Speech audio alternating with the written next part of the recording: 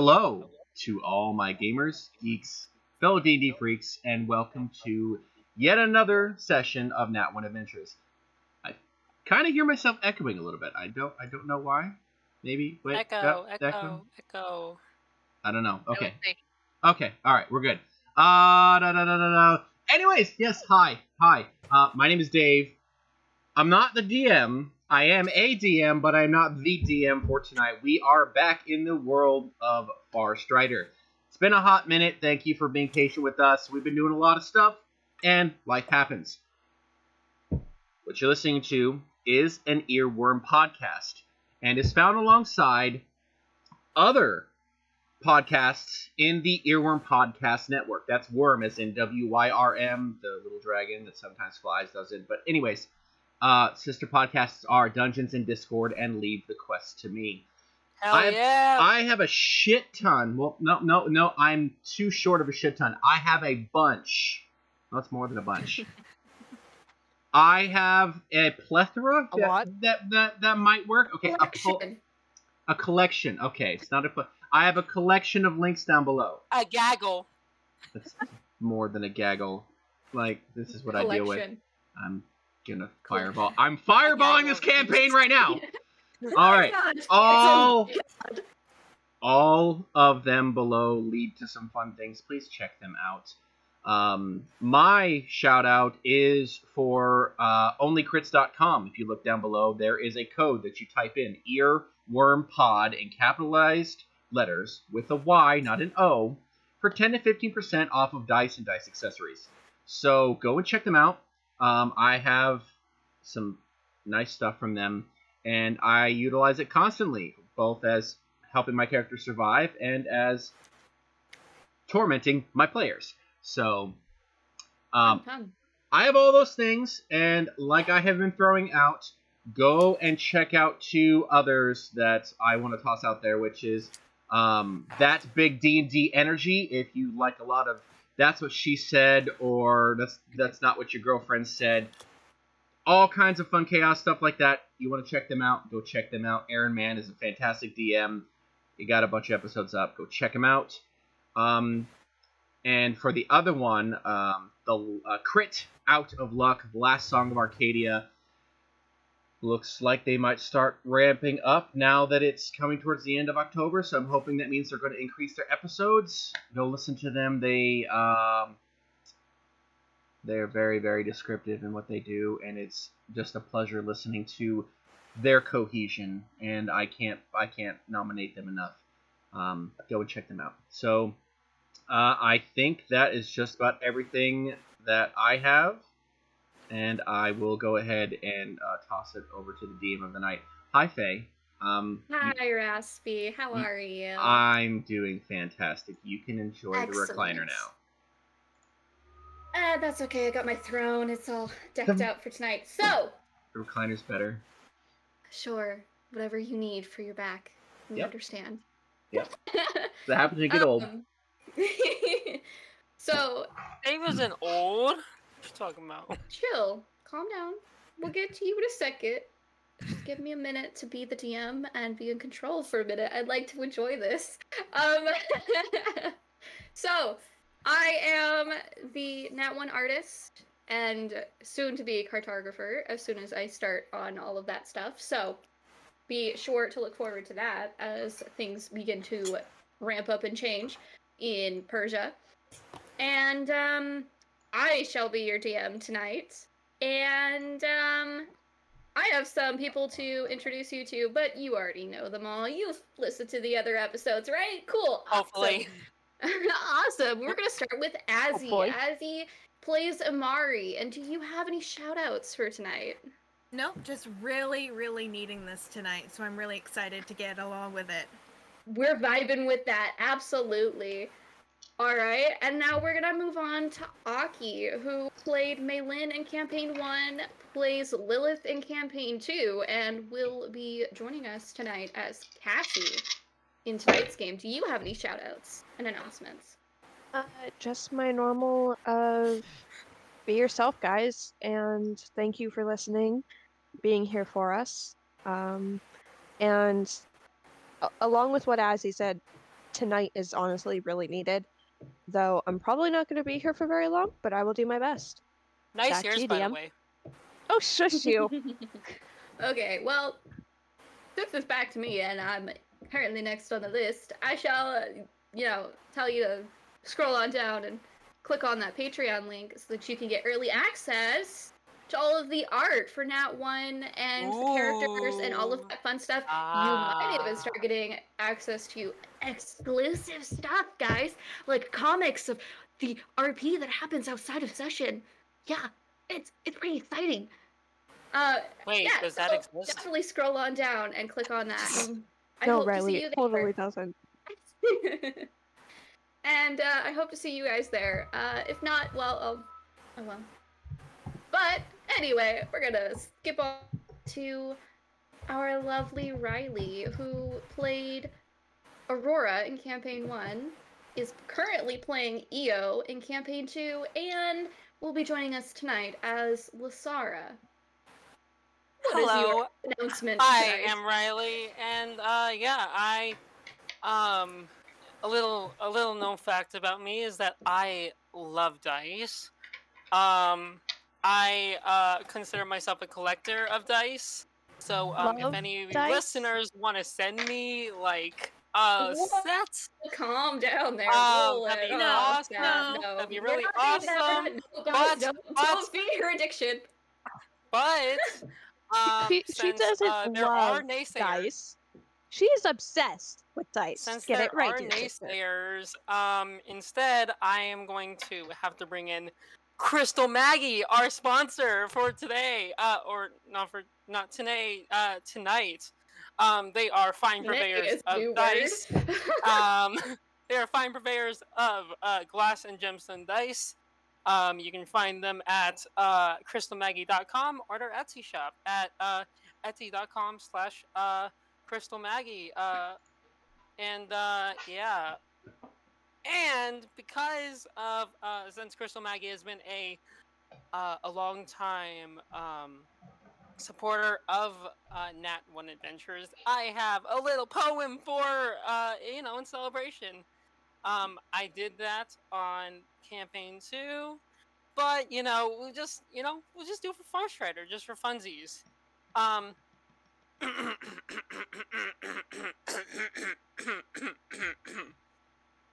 Dice are red, dice are blue. I got mine. How about you? Dice are purple, dice are black. Take them to the pool or eat them as a snack. This ad is almost over. Remember to grab your dice baggie. And as always, this podcast is sponsored by Crystal Maggie. Back to you, Faye.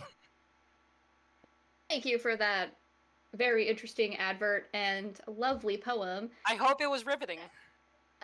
It was certainly interesting. It was something. It was something, all right. I liked it. that. It was something.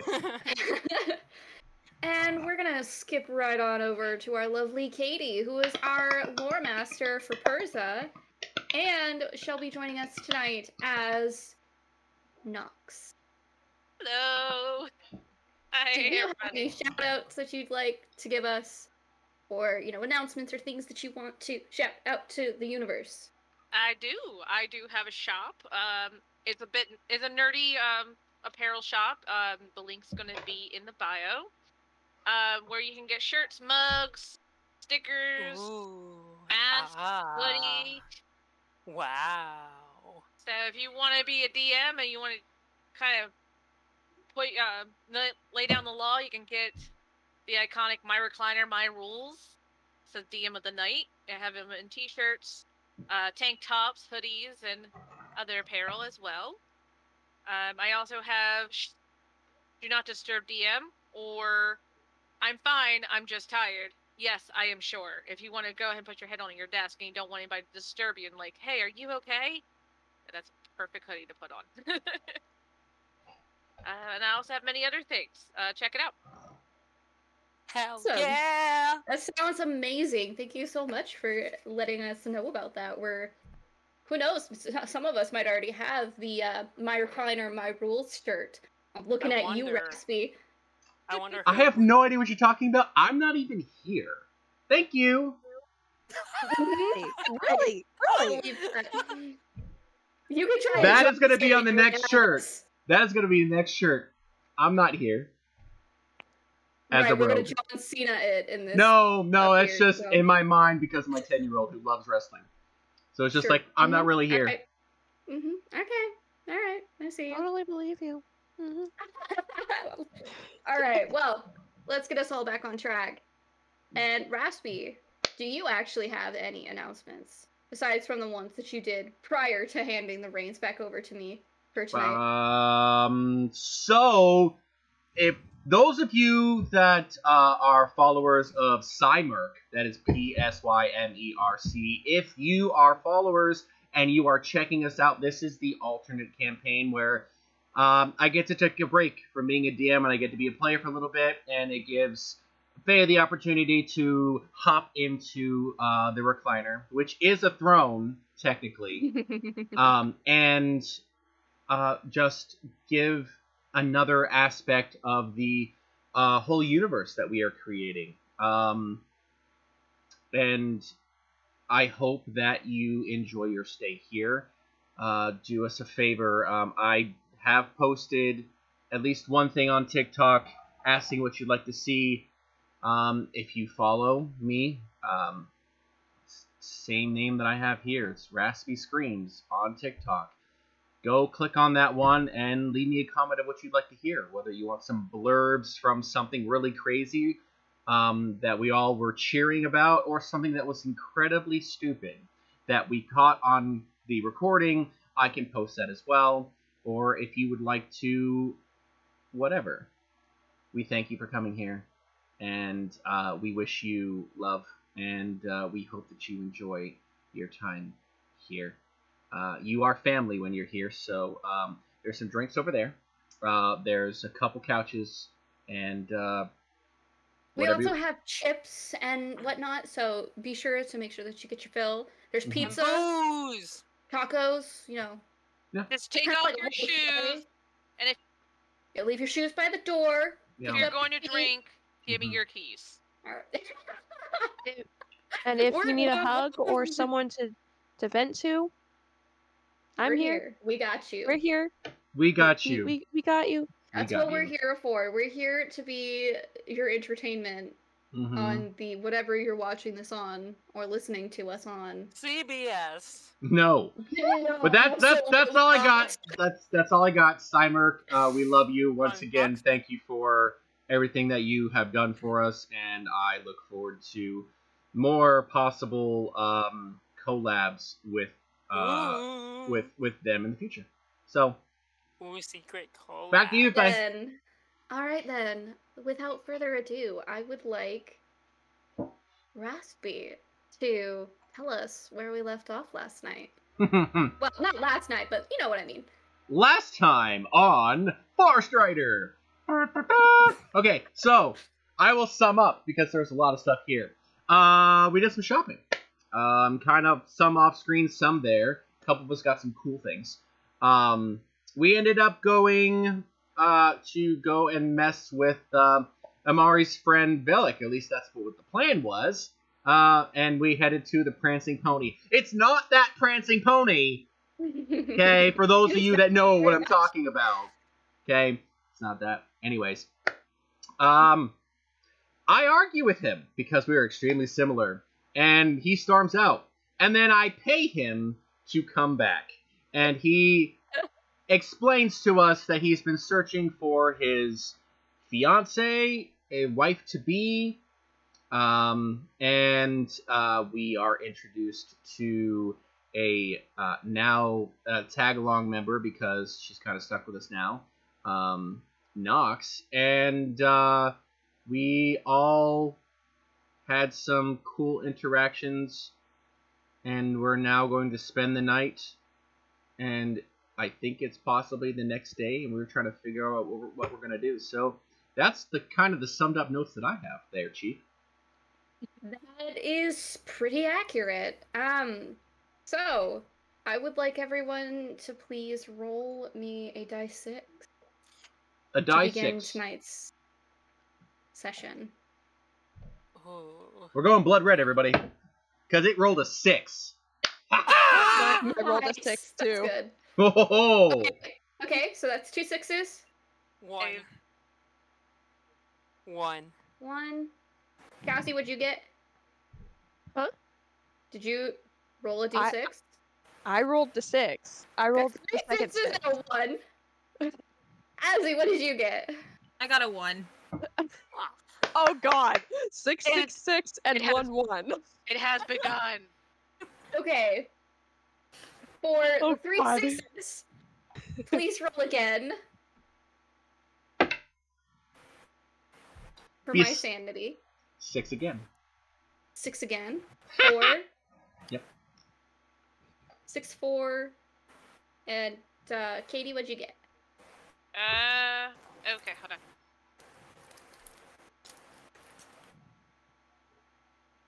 6. 6s, please roll again. I need to know which one of you were going first. Damn it. I mean, we can do rock, paper, scissors if you want.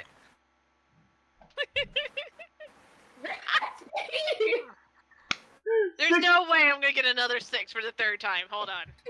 I I did. will die laughing if you do. It's 2. It's 2. Okay. Excellent.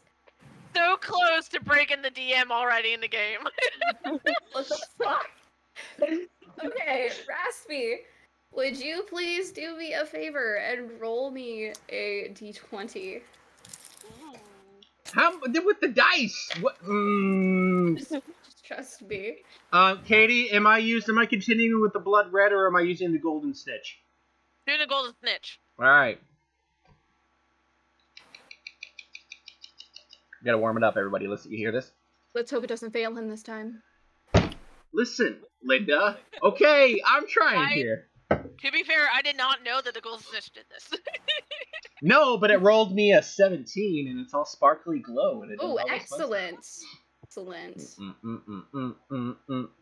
Can you please roll me a d100? What is going on now? Welcome to the land of rolling dice, where we start off by our DM going, I'm gonna see what day, what month you're gonna actually die. This is what's gonna happen. I'm I'm predicting gonna it. see what time you wake up, specifically, and what state you are in. I rolled a 12. I was kind of hoping for a 13, but a 12. 12. Alright.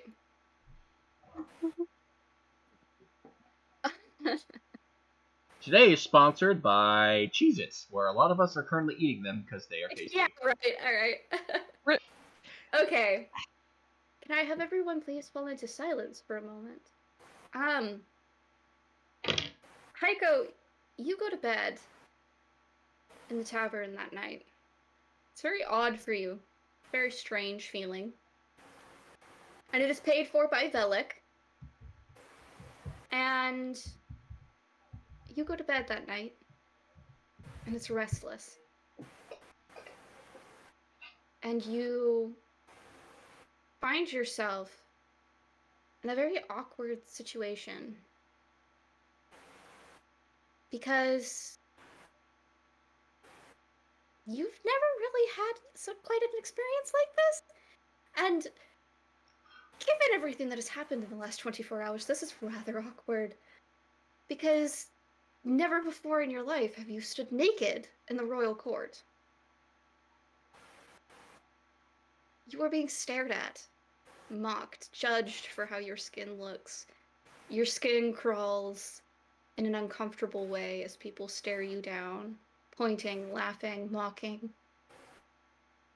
And when people finally realize that those scales on your skin are not tattoos, that they're real, instead of being mystified and awed, instead they're horrified and find you an abomination, and they repulsed by you, and they scream, and they chase you out. Your sleep is not restful that night.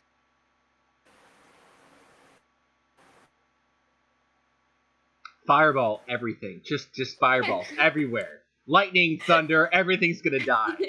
Mock me at your peril. Unfortunately, you are not in control of yourself or your dreams. I'm sorry, that's not how this works. Okay, thank you, DM. Nox, will you please do me a favor and roll a d20? Of course, happy to. It's a dangerous Are you- thing to say to your. Are you really dangerous happy thing to? say to your DM. It's a 2!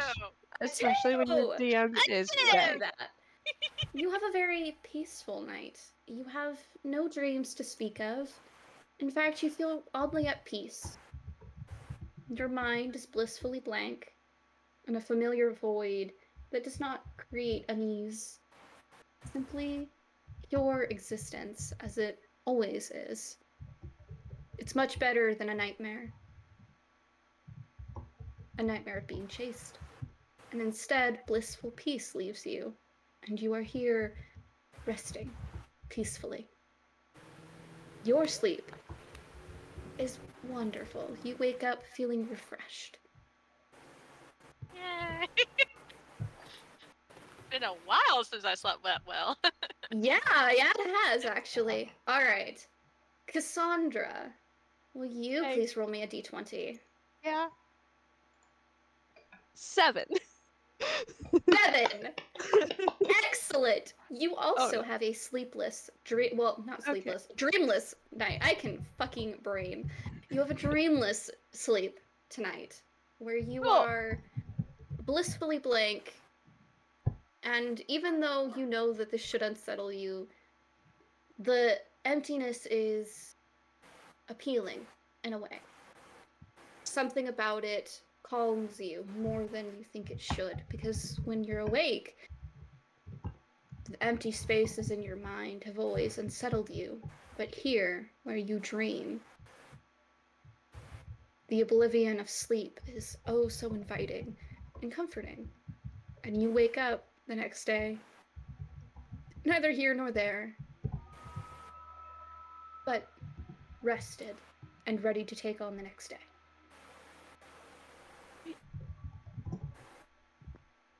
Hazzy, please roll me a d20. Okay. Here goes nothing. A 2. A 2. Everyone here Bless is you. getting sleepless nights. Or dreamless nights. You have no dream. You are blissfully We're hyped. blank. You are so emotionally drained that your brain is just like, no, we're done. Over. And you sleep peacefully, cuddled up against Velik, who won't leave you alone. And thankfully, he does not toss and turn this evening either. And he sleeps soundly, and so do you, and you wake up the next day as refreshed as you can be from a dreamless sleep.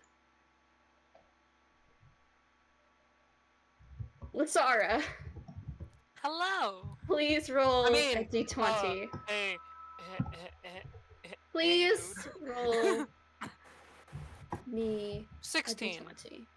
A 16. Please roll me a d100.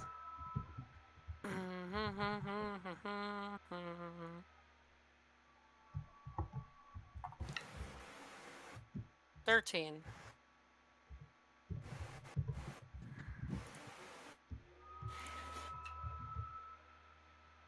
When you go to sleep that night, you're in the arms of Onreal, and it's reassuring.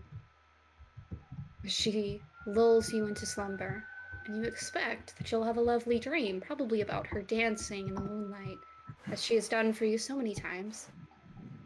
And instead, you're greeted by a dark forest, a moonless sky, and you are alone.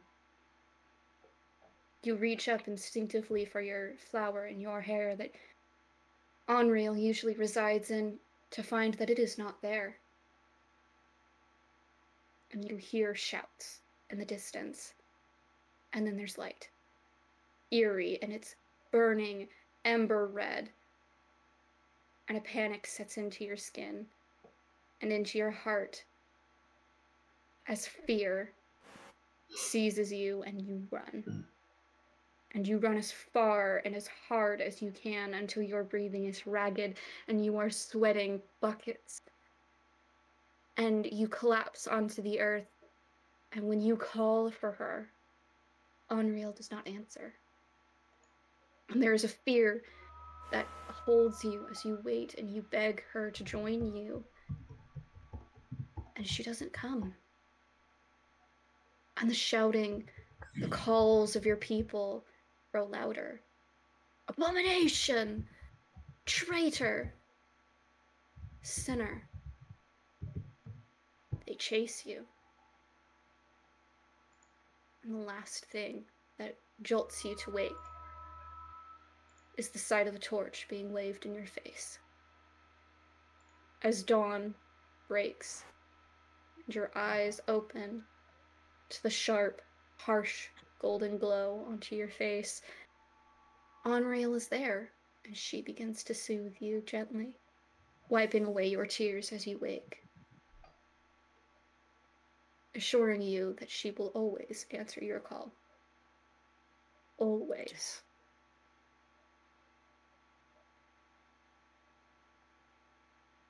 Damn. You God damn. What are the rest of you doing this morning as you wake from your various states of sleep? Dreamless or awkwardness or sheer terror? Wasn't awkward for me. That pissed me off. DM, would you like me to roll for a wild magic surge? Absolutely. While he's doing that, quick question: are we sharing a room, or do we have our own individual? You room? have separate rooms paid for by Velik. Wow. So, wild magic The exception surge. of Keep going. Yeah. For himself. Wild magic for himself. Yeah, I'm trying to see where... D20. Okay, so it tells me if you roll a 1 in my wild magic surge. So you gotta hope that I roll in that 1.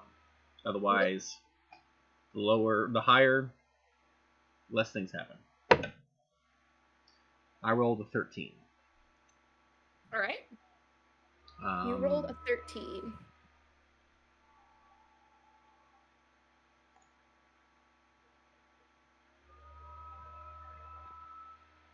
Like I said, Yay. it says rolling a d20, and basically it's each time utilizing magic. It starts off at 1, and then it will increase slowly each time until a wild magic surge happens. So, I rolled a 13, but if there is something else that you think would be thematically amazing, I am down for it. I'm going to say that as you're waking and you're angry, as you come into consciousness, you begin to realize that your magic is trying to answer your unconscious call, and you can feel the heat burning at your fingertips, begging you to let it free. And as you try to tamp it down, it resists you for a long moment. And you think that it's going to escape you out of your control, when distantly you can almost feel a soothing,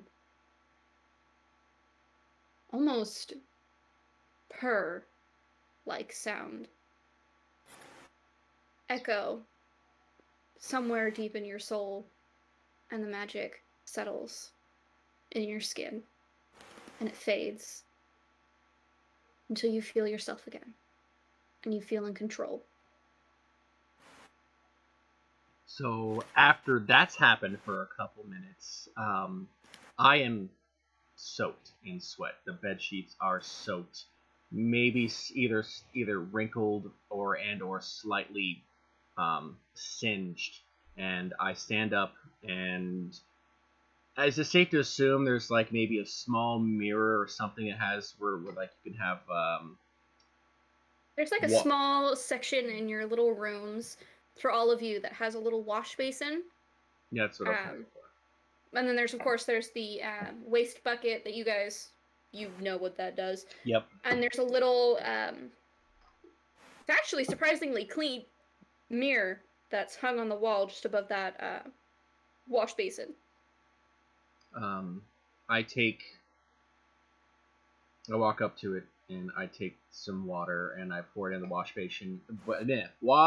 basin, and I put my hands in it and slowly lift it to my face and splash it on my face, towel myself off, and I just look up and I stare into the mirror and just help to collect myself until it's time, and then finish drying off, grab my things, and head out to where we had food last time. You head back downstairs from the second floor of the Prancing Pony into the bustling morning morning rush, the breakfast, where people are being offered a variety of different breakfasts, some including toast or cinnamon rolls. Some of them have straight up just breakfast burritos. Others have bowls of porridge. Some have eggs, bacon, ham, breakfast sausage, the whole 9 yards.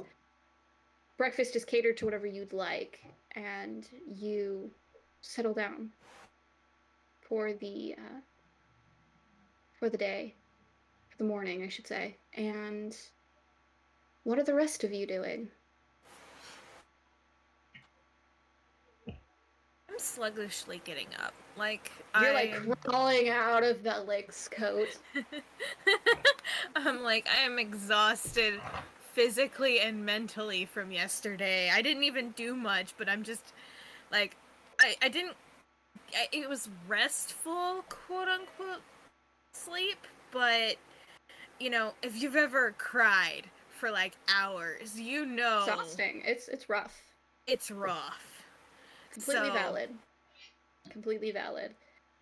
Velik is up at this point. He just seemed to have been waiting for you to wake up because he didn't want to disturb your sleep. In which, the moment that you are seeming to be fully conscious, he gets up, he walks over to the wash basin, he washes his face, he essentially fixes his hair, which was an absolute mess from going to sleep. And you would think that for a brief moment he's a prima donna, until you realize that it's really, he's just running his fingers through it to get the tangles undone, and then he just ties it off and is like, okay, that's done. Good enough. Splash some water on my face, slick the hair back, tie it off. We're good. And then he turns to you as he walks over, and he offers his hand out to you.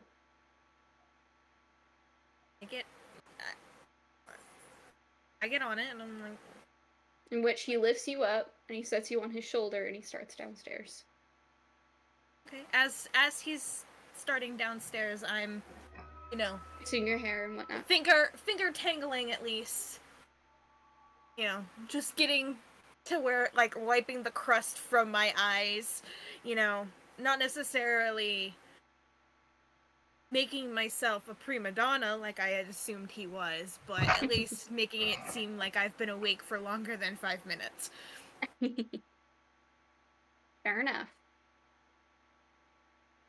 Cassandra, Nox, what are you doing this morning? Go ahead, Nox. Well, I kind of slowly get out of bed. I don't want to get out because it's been, like, a good sleep, like, for, like, a while, because it's just being all alert a lot, even while sleeping. It's just, like, I don't want to get up. But, I get out of bed and I quickly look in the mirror and I don't bother brushing my hair or, I just splash my face and then put the hood on, the scarf hood, and then make sure, like, a good majority of my features are hidden. And I kind of open the door and I look both ways to see if anybody's coming, and if the coast is clear, I'll start heading out. Alright. To join the party. You make your way down. You see Heiko there. You see Velik and Amari joining the table. Amari's still fixing a couple of knots in her hair as she's settled quite comfortably, it seems, on Velik's shoulder as he orders breakfast for everyone. And he's settled down. And he's smiling, and he seems to be in a much better mood than he had been that evening, where he just looked drained and emotionally exhausted, as had Amari, who's looking a little bit better. I mean, she's still tired from the looks of it, but she seems to be doing a little bit better. And you take your seat, and breakfast is brought out to you. You have 2 enormous cinnamon rolls. Think like Cinnabon, but a little bit bigger. And just as ooey gooey goodness. Cassandra, what are you doing this morning? After getting up and going to the mirror, I pull not quite half of my hair, but more like a third of my hair back, and I, after detangling it, I really, and I, Sorry, viewers, they're showing their Cheez-Its to their cameras. I'm not here. Shh. and I pin it back. I put the rose that was once in my next to my ear, back next to my ear. And I gather my things. I make sure that I still have my book. Well, not my book, but the party's book. And then I head downstairs. Okay. You see everyone gathering. So far, Lasara is the only one to not join yet. Lasara, what are you doing in your room this morning? Yeah, I think as strong as I portray myself to be, this dream definitely got the better of me. So, with it just being me and Unreal alone, I think it would just I think I would just take a good amount of time to recover. Lots of cuddling.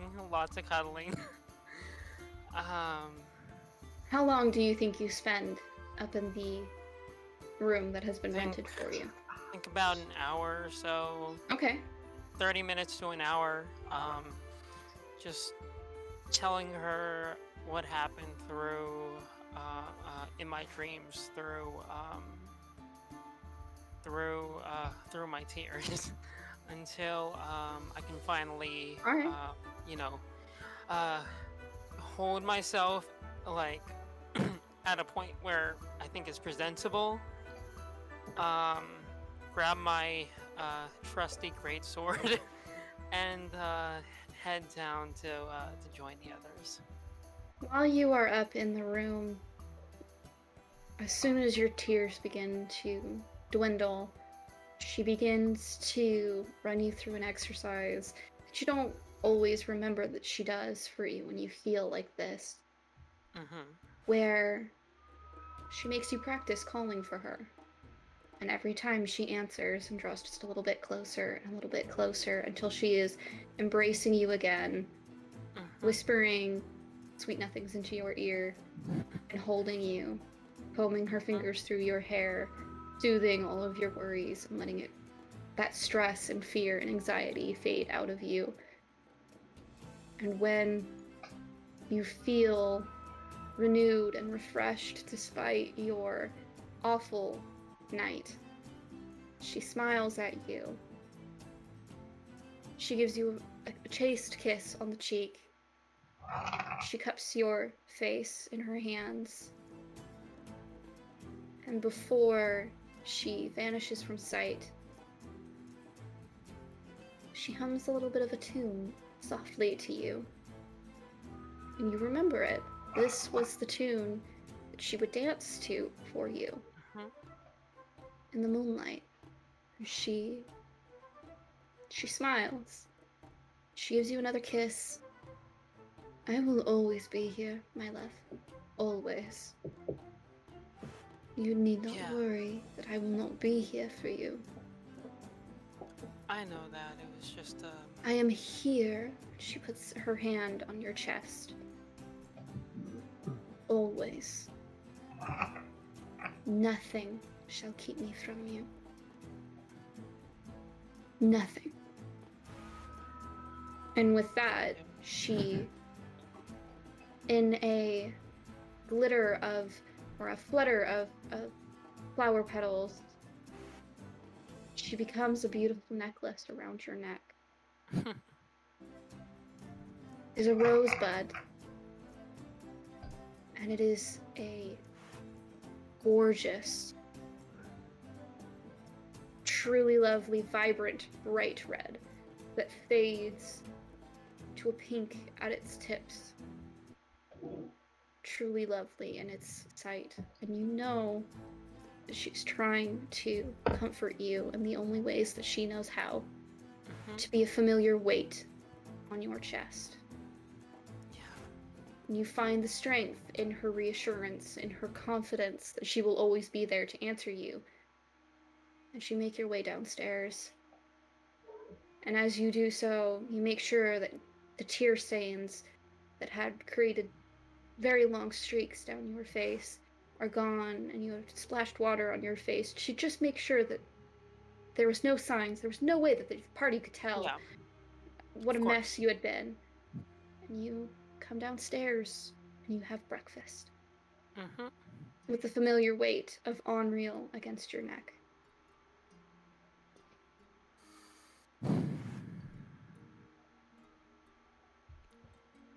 Hey guys, what did I miss? Oh, you just missed breakfast being served. That was all. We left a plate for you.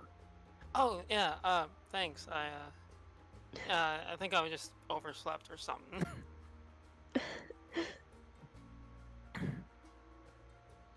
And Breakfast is brought out to that's you. okay. You all enjoy breakfast.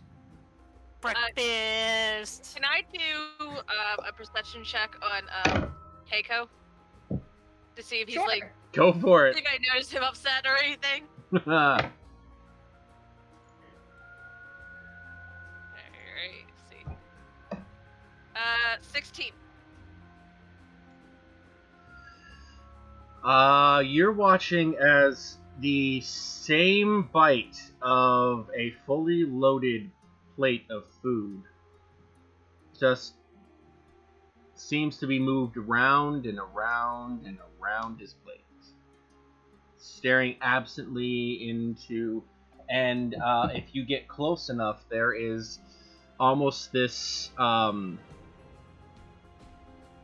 field of energy that seems to be radiating off of his skin that just raises the hairs, almost like static electricity, on anybody that gets close to him, and he's just staring at his plate.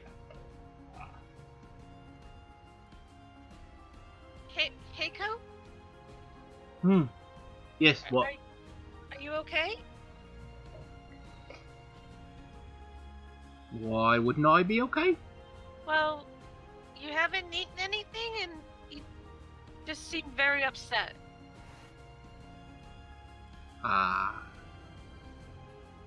You make a valid point. I did not sleep very well last night, and yeah, I suppose I should eat this, right? Yeah, alright, thank you. And he proceeds to actually just looks to be eating without tasting anything. I slide over my second cinnamon roll and like hand it and slide it to him and just eat the other one. Fair. Not even really paying attention. More food is on his plate. He just ends up cutting into it and eating it, and then until the plate is empty. Right. That dream shook him the fuck up. Yep. I think two of you can say the same thing about those dreams. I will be honest, I was not prepared for those dreams to roll. When you said you got a 12, I was like, oh, you narrowly missed something else that's really sad. And then Riley proceeded to roll exactly the number you wanted. Which ended up being really fucked up, and I was like, no! This is horrible! I feel terrible! Damn. Anyway. Thanks, DM. Grabbed my hands at that point. Dice said what they wanted to say.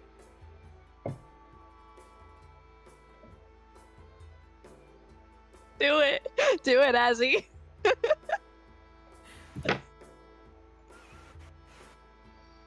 You know what? Azzy, go ahead and roll a dex check. Forgive me because I am still new to D&D Beyond. Am I just hitting the number Just by my click on saving your not the saving throw. Your stats at the top. Dex. throw? Okay. That's 11. Oh no. Oh no. You're tired. You're really, really tired. And, you're a little eager to eat. And you know that you should be compensating for the fact that you're eating while on someone's shoulder. Velix, to be exact. Velix not exactly merciful to you when it comes to eating. Especially in the morning. He could be pretty much a grouch when he doesn't eat in the morning, and you know. Because you've experienced how he behaves when he hasn't eaten in the morning, and it is awful. So you're not really concerned when you see that he is currently devouring his breakfast. And you find yourself teetering a little bit, and you try to correct yourself, but this man, the best fucking thing you've had all fucking day, and after such a long and emotional roller coaster of yesterday, you kind of need this today. And then you tip just a little too far. I land in his porridge. Yes, please. And you land face first in your own breakfast. On the table. In front of Velik. As he turns to look at you. As he is currently devouring his breakfast burrito. And he stops in his eating to admire the absolute mess you have made of yourself as you have fallen face first. And have now drenched yourself in your morning porridge. Question. Yes. Would I have been sitting next to Velik and or in between, so that way when Amari falls with her porridge, it technically lands over on my side where I'm absently eating, and then I proceed to start trying to eat the food that Amari is in, and I stick her with the spoon? I would like you to roll a d4, and before you do, I would like you to call odd or even. I'm gonna go with my favorite thing is I like to be odd, so we're calling odds. So here, look, Okay. see right there, the blood. Yep. A 3. Oh no. Yes, you were, in fact, sitting on that side, and as she falls face first into her porridge, it goes everywhere. And then you feel something hot hit your leg. And today could not start any worse. Please roll to see if you have a magic surge. Oh boy, now it's gonna now it's gonna be on a 1 or a 2. All right, it's gonna fucking bill people. Oh no. Oh no! This is not good. Roll a 4. Wonderful. You barely managed to maintain yourself and your magic. And for those at the table, you can see it begin to happen. The churning in his gaze as magic begins to soak into his form. And the skin around his scales begins to glow, and his eyes begin to flicker and illuminate with his growing agitation.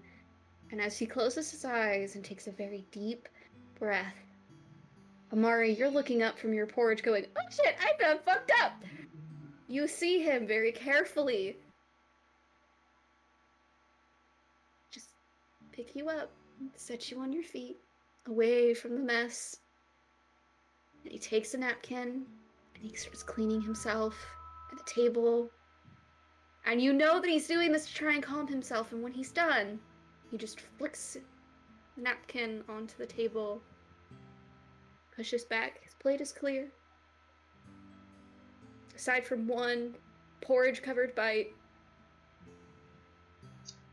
I do I cast. know you're angry. You're Oh. frustrated. I do cast Prestidigitation to make it so the napkin itself folds itself, and then put everything in there. And I calmly stand up and I go, "If you'll excuse me, and just walks outside.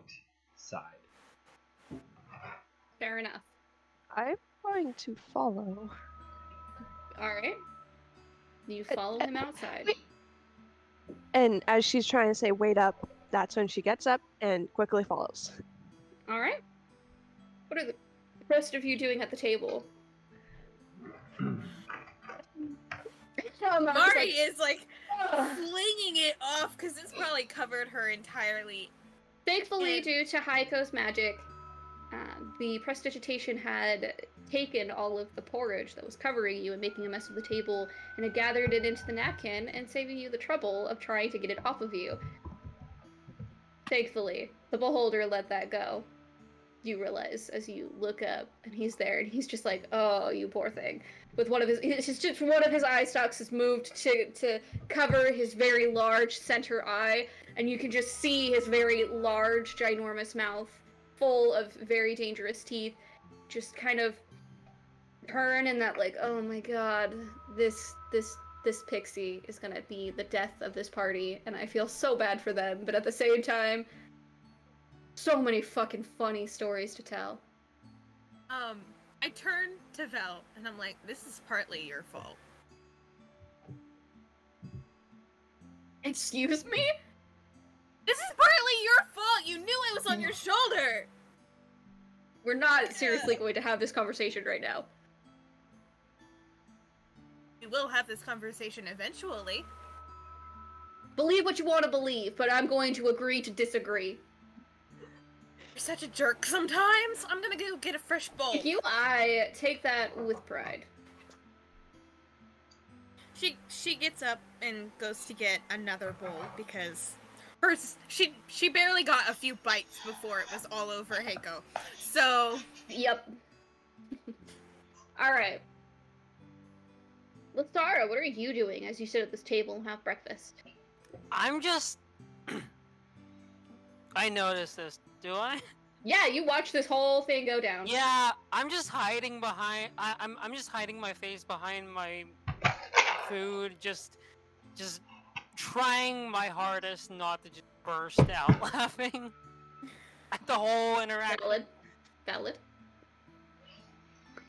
And Nox, what are you doing as that all just went down in front of you? I was gonna get up and follow him, but then seeing Cassie, I'm like, not my spot. So I slowly sat back down. But I watched both of them leave with a little bit of a worry and concern expression, but I don't say anything and just, I guess, remain in my spot. And when Azari was arguing, I was like kind of like slightly panicked with it, so I was trying to. I was like, what? Hands up and down, like not sure what to do. No. Alright. Like, strangers Fair are and valid. fighting. I don't know if I should be here. Fair You and good? valid. Outside, Heiko, you are accompanied by Cassie as she follows you out. Heiko, are you alright? I'm having an absolute fantastic start for my day. How about you? She kind of just tilts her head, giving him the look of, please don't do this. Please don't try to persuade me. He is a very attractive half-elf, half-dragonborn. If you feel that he would be affected, or that you would be affected, your character would be affected by his appearance, go No. ahead and roll a wisdom saving throw. If not, you can ignore what I just said. It's not. That's one of those things where you're like, I'm doing great today. How about No. you? Sarcasm is I'm how it aware. comes across. I'm Okay. aware. He leans up against the front of the prancing pony and just kind of looks up. You know when you've spent most of your life proving people wrong and how you are for certain know deep within you that you've overcome it, and then it just takes one memory, one stupid bloody dream, and you're right back at the beginning.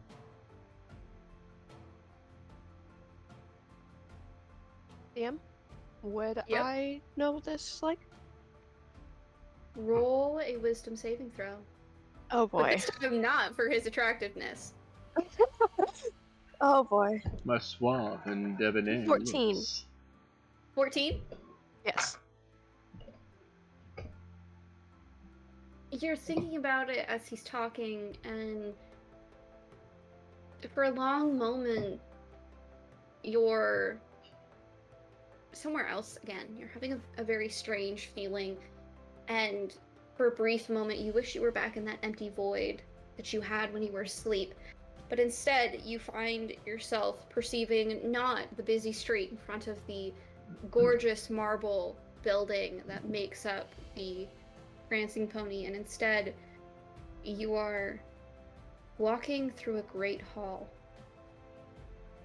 through a fortress deep in a mountain, and you peer out the window, and your very sensitive ears perceive people whispering about you, about what you are. You can't remember what they said, but you can feel your seething frustration and how vexed you were that they were so arrogant and foolish and so concerned with appearances and superstition. And yet you were here proving them wrong. Every single day. And as you come back from that, repulsed by the feeling because you've never felt this way, and yet your heart tells you that you have, you are brought back to the moment. Heiko, if you would like to make an insight check, you may. I like to do insight checks. I like to know people. Alright, I'm not that good at them, but you know what? Might be lucky. Alright, it's not bad. Alright, so we're gonna go with 13. As you're talking, it's almost as though Cassie has gone to another place, another time, a whole different scene. And by the time you finish talking, she comes back and the expression on her face is of empathy and compassion. And you know in that moment that she has, in fact, experienced what you are referring to, even if she might not understand it, by the furrow in her brow and the concern in her eyes.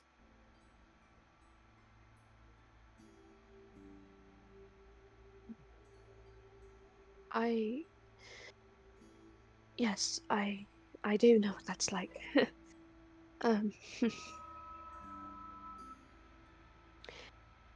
And as her voice kind of trails off, she just looks to the side, almost not quite avoiding his gaze, but more to tell him that she's there for him, even if she doesn't know what to say. I take a breath, and looking at this over, I just take one of those. Okay. And I leverage myself up off the wall. I reach across and I lightly grab one of her hands and I bring it up to my lips and I give it a quick kiss and I go, "Thank you for checking on me. It'll pass. Let's go inside and get this going, because I feel as though we're gonna need some more supplies, but thank you." And he gives your hand a gentle squeeze before releasing it and motioning to follow him inside. Sandra, please make another wisdom saving throw. Oh no. With them. 13! You gotta make sure you don't fall. It is not Heiko who just kissed your hand. Oh. What? As your vision changes, you are in a grove. Standing before you is a druid. And you know this man. Oh no. You don't know why. You've never seen him before. And he's kissing each one of your fingertips. You only feel one in that moment. And your mind tells you that it's Heiko. But your heart is singing as you see not Heiko, but this druid. And for a moment, you're lost. And the moment that your hand is squeezed and you are released, your mind corrects itself, and you are standing in front of the prancing pony as Heiko walks inside. You heard nothing of what he said. She kind of stares for a moment before assuming that he mentioned something something about going back inside, and in that moment she just remains silent and follows him inside, mumbling something about wanting to take note of something. Heiko, if you'd like to roll a perception to see if you catch her mumbling, go ahead. It's a natural 19 plus... You absolutely catch her stuff? mumble under her breath. Easily. I mean, she's only a few footsteps behind you. You just very softly, I need to note something down. As she walks behind you. And takes a seat. I think she's talking to me, so I kind of I nod my head and keep walking forward, thinking that, because I just said let's go in and let's check, and we got to get this ball rolling, and then she proceeds to say I need to write something down. So it's kind of just nod my head, and Yeah, I will. cool. All right, let's go. Yeah. Excellent. The party is rejoined once again at the breakfast table. Is there any other breakfast shenanigans that we would like to address, or can we move on to the rest of the day? When Heiko comes back, Amari apologizes profusely. Like, I'm sorry, I should have been more careful. She kind of elbows Belle to be like, It just sways. Like, oh, you actually hurt me. Very dramatic acting, and you know that it's acting, it's terrible, it's super exaggerated. There's no way you could have made him sway like that. But basically just apologizes profusely to him. I just wave her off like it's fine, and I reach over and I very slowly, because it's almost like it's in her hair where either Velik left it or couldn't see. There's still some forage, and I just kind of flick it off, and I go, "Don't worry about it. It's fine. Let's get back down to matters at hand, yeah? Velik, you don't have a whole lot of supplies, and I do believe that if we're going to be traversing, we need to stock up and make sure everybody's got rations and transportation. Do you have transportation? Do we need transportation? We will probably need transportation. As I told you last night, I walked and journeyed on foot everywhere, or hitched rides with caravans as I could. I never really did much in the way of procuring myself my own mode of transportation. Rather, I did a lot of walking, and I had a lot of time to do so, as you might imagine. So, no, I do not. What did you have in mind? Well, I do believe that either if we want mobility, then we need mounts for ourselves. If it's just about going straight forward and carrying supplies, then we might need something along the lines of a wagon or cart. I mean, both would suffice. It's just money. I am now tapped out, and I still owe someone gold. And look over at Lysera. But Well, we could always do an odd job for someone around town. Make money. Or have them trade horses and a wagon or something for us. It'll make it easier.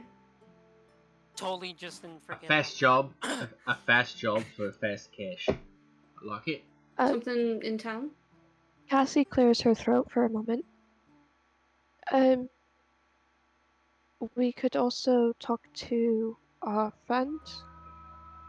And Cassie kind of points to the patch. But we just got gold from them, yeah? Yes, for the 3 of us. Well, 4 of us, including myself, but not for these 2. And she points to Nox and Bellic. Bellic just goes, oh no, I'm not going to be a part of your mess forever. I have a life to get back to as soon as I find my fiance. You don't need to pay for me. I can pay my own way. I can do it. Well, you're gonna need something to ride. Either a cart, or something that you can fit on, or something where you can ride with one of us.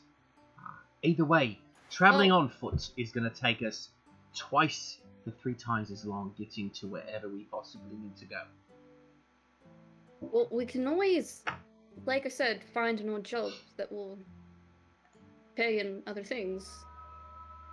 You know, odd jobs are how I've made my coin outside of school. So... Alright, what did you have in mind? I mean, do you got your eyes on something? Normally, mine is odd jobs for the headmasters and stuff like that, for a couple gold here, a couple gold there, doing stuff for my dad.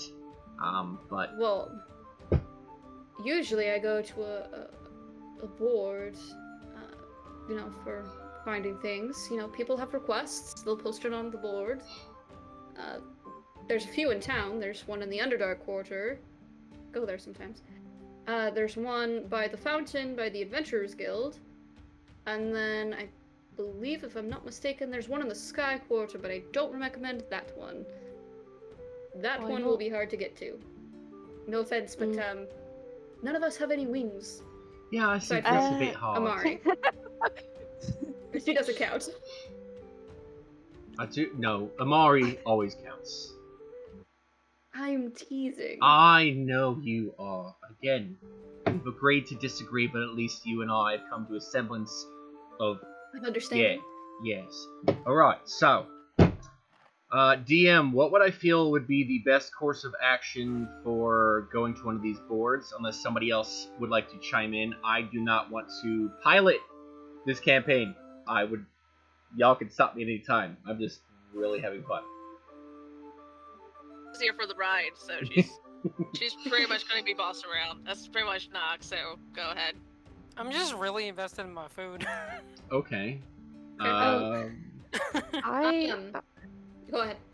I was just going to say that I am going to open up the journal and start taking notes of the new party member, specifically of Nox, to our fellow adventurer. Alright.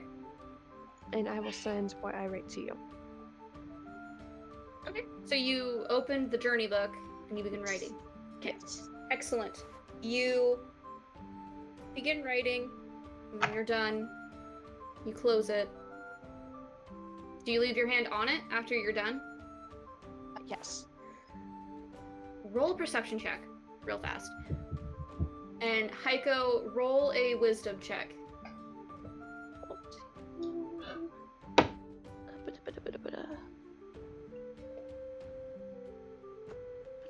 19, artificial. Your perception check reveals that the book, which was once perfectly flat, is now a little bit ajar. 15 for me. You're thinking about it, the Sky Quarter is going to probably be things that you guys can't handle. Yeah. At this time, a lot of nobility live up there, but also a lot of them have modes of transportation that will take them up. That is a very magic central or Avarial, which for those who don't know are winged elves, fae folk, dragons, that kind of stuff. Those kinds of folk that live up there. So Sky Quarter is probably not going to be where you want to go. The Sturfus board, as it is often referred to, sits at the Adventurers Guild in the central plaza where the very large fountain rests, and it will probably have things that you could do. The other option is you could go and visit Moonstone Magic to see if maybe you could do an odd job for her, for Kieran Denorn, the proprietor, or you can go to the Underdark Quarter, which might be a little odd. You don't know. It would be a journey, as you've never really had a reason to go down there, and the Underdark Quarter is the Underdark Quarter. There's not really much you know about it. You know that it's dark and it's dank and it's not really your style, and you don't go down there if you can avoid it. I did learn the language so that way I can eventually go there, because my plan was for me and my father to extend business down there. Maybe open up a second shop. That was kind of my plan. That's why I learned the language. That's why I can speak it. But I think to myself and I go, no, that's more of a longer term investment. That's probably not going to help us right immediately, and their forms of traversing would probably be more underground-ish than it would be, or in the dark. Less, we're going to be out in the bright sunlight. Not to discriminate, but probably wouldn't work. So I look at Bellic and I go, we can either do in the town's quarter, or there's the there's this place that we came from. Just got set up. Lots of things. We might be able to do an odd job or two for her or her husband. And I mean, I motion over to the staff that I have. I mean, she's got some stuff. So that means that she might need some stuff. You know what I'm saying? I do. So, I mean, those are the two best options. Going to the Underquarter, not going to happen. That's... I can get us there, I can speak, but it would be more of a long-term thing that probably would not work for us right now, in my humble opinion. So it's up to the group. What would you like to do? Do we want to go back to, again, the name, you just said it and the name escapes me. Moonstone Magic. Moonstone Magic. So Moonstone Magic, or we can go and look in the town quarter. What sounds better? I shall leave this up to you. Velik will do whatever you guys choose. I'm down for anything. Or Good. Amari's down for anything. I mean, we could always go back and see if Moonstone Magic needs anything. Plus, it'd be nice to look around again and see if we missed anything we may need. Pick up anything else that we're going to need later on down the line. Especially while she's still here, after all. Sarah, you're... Yeah. Sarah, Okay. your vote? Let's... I was gonna say I Let's go, I flick something right at you to sit there and ping off of your armor. Just ding, just because you seem kind of like lost in thought. Just ding. What? Yeah, Moonstone Magic, let's do it. Alright, Velik, you get to go and Sounds like we're going experience to, a new experience place. Moonstone Magic then. Yes. Have you been yet? I've not, but I'm pretty sure it's hard to miss a 30-story tower made of moonstone. Well, yes, I was just saying, if you haven't experienced it yet, It'll be quite the journey, I'm sure. You guys seem very excited to return. There's lots of shiny things. So, Sounds like my kind of place. I don't mind it. He gets a very knowing look at Nox, like, you know what I'm talking about. I turn to Nox, and excuse me, listeners, I'm also eating. I do that thing. I turn Very and neat sustenance. right. I turn to Nox and I go. We would like you to tag along, and you get an opportunity to sleep in better places. And yes, I know you say we don't need to feed you, but clearly, and just indicates a table of empty dishes, and there's got to be some glaze from the Cinnabon still on her face. Clearly, better food options. So, would you like to tag along and get an odd job and earn some honest coin and help this bloke out? I don't mind helping, but this is the best sleep and food I had in like months. So this is the best I have. So I don't think there's anything gonna beat this. Oh, there's plenty more things. Instead of having to run and hide, getting to experience it without having to be forced away. Trust me. And I stand up and I hold my hand out and I go, so would you like to go? I give a nod and then just take his hand. Excellent. Gives it a gentle squeeze and looks at everybody else. Let's go. Mm-hmm. You all gather, you finish up your meals, Velik cleans things up for himself, he pays.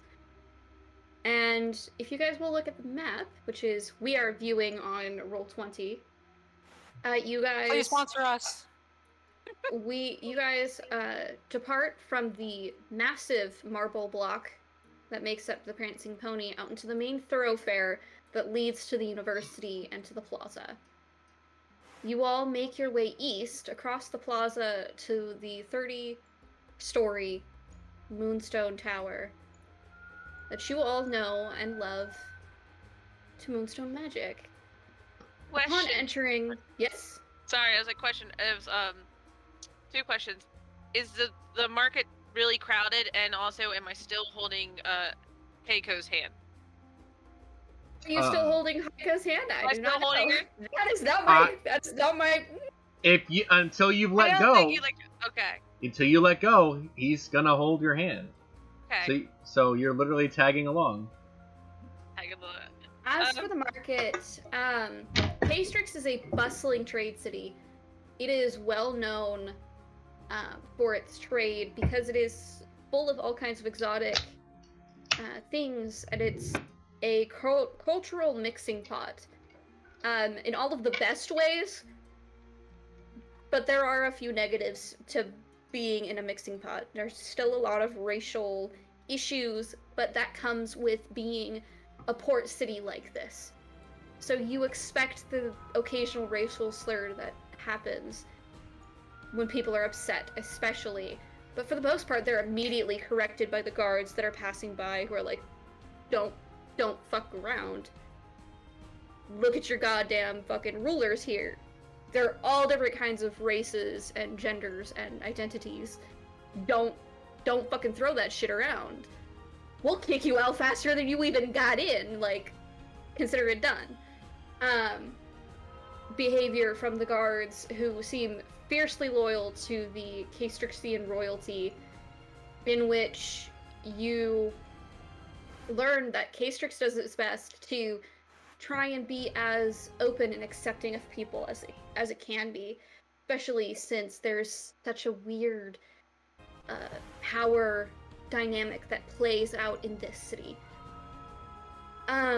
The market is still bustling and full and thriving, and until you let go of Heiko's hand, he is still clasping your grip. So, what are you doing? You as a group are passing people. They're trying to kind of move around you, the whole 9 yards. When we get in the crowd, like in certain like really crowded areas, like Knox nervously kind of squeezes his hand out, like, just, I guess for comfort or something, because it's a crowd. She's used to going in at night where there's not a lot of people, so a crowd during broad daylight, she's getting a little bit nervous and unsure of what's going. Like, is it okay to walk through? Like, should I make sure my hood's up? So her nervousness is like kicking in. People clear the way for your group as you carve a path. You're pretty much carving your own path as this group. Heiko, are you leading them? Seems as though I am, and noticing that she's a little nervous. I grip her hand tight when she gives it a squeeze, and I do cast Prestidigitation to almost cast like a little gust of wind right in front of us that starts to kick up dust towards people, and they'll move out of the way, so the way actually just kind of clears for us as we're going. So you see, you feel the little distant tingle of magic, but you also see that Prestidigitation happens whenever we go a certain amount of feet, and then the staff that I am holding hits the ground. So it's almost like you watch as something, boom, ripples out from it, and it just goes forward as Prestidigitation, and it glows. You all walk. Heiko, you're creating this effect that causes people to immediately carve a huge swath open for you that you quickly use and navigate through east through the main thoroughfare into the little less busy bridge across to Moonstone Magic. And Knox, you're oddly pleased that he helped open the way and clear people away so that you didn't feel so claustrophobic and suffocated by the amount of people that seemed to just crowd around you and the others. And you breathe a little easier as you enter the first floor of the enormous building. Before we enter, I just like quietly thank him, say just thank you. And then like as soon as we walk in, my eyes just go wide and like the wonderment and how gorgeous the room is. For your first time visits, being Knox and Velik, Moonstone Magic is thriving. There are dozens of patrons currently navigating through, and of course, you can see Kieran Denorn navigating as well.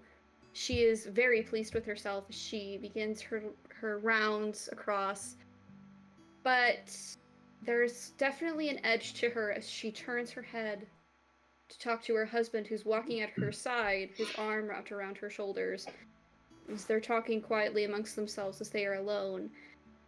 And he lifts his head to look at all of you, in which he leans back down, does something to her, sets his hands on her shoulders and gives her a gentle squeeze before he steps away to go and help a patron. And then her gaze turns to you, and she waves, and whatever concern or frustration that seemed to be taking hold very visibly on her and her very emotive self fades in relief at the sight of you, and she begins to wave enthusiastically and calls you up as she begins to move towards a set of stairs. Since I seem to be still spearheading the party, I walk up and in Undercommon, I give a slight bow and I say, morning's blessings to you. We were wondering if we might be of service to you.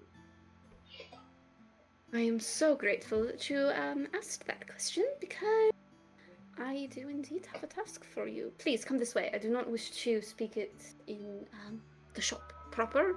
I actually have a meeting room just up here. And she leads the lot of you upstairs beyond the 3rd floor into the 4th floor, where you are in a pseudo-grove-like space, there is a fake wisteria tree that hangs over the fake grass rug and the soft plush chairs that look like boulders or rocks, or even a long log, in which she sits down upon one of them and turns to all of you and gestures wide. Please take a seat, take a seat. I I have a little bit of a task. I promise that I have a great reward for it. It's just a little bit of an odd job, but you know, things and working a shop. What exactly are the requirements or things needed? It shouldn't take you longer than a couple hours at most, if things go well, hopefully. I need someone to go to the Underdark Quarter and retrieve a set of books for me. They should be able to lock like normal books, like spell books or things like that. They should all be blank. You can get them from the Book Emporium. It shouldn't be hard to find.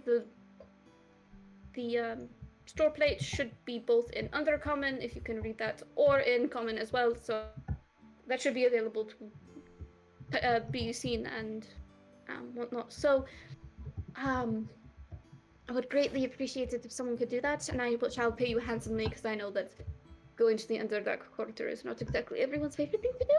So if that's possible. She looks over to Heiko, who had mentioned the Underdark Quarters before. Well, you did mention something about the Underdark Quarters, and I'm guessing you know something about it? For those who have either lived here their entire life, cough cough, Heiko, cough cough, and those who are proficient, please roll a history check. Heiko, you can roll with advantage because you've lived here your entire life. I love this shit. Here's a silly question, and would I be... Go ahead and roll. You were born here, but you don't get advantage. Okay. T4. So just a straight roll? Yeah. Okay. 21, sir? 21. Nice. Nice. 24. 24, 21, and 4. Well, if you got better than a 15... We win! What do we win? You know that the Underdark Quarter has a little bit of a bad history, as it is known that there has been a lot of guild wars. Funny joke.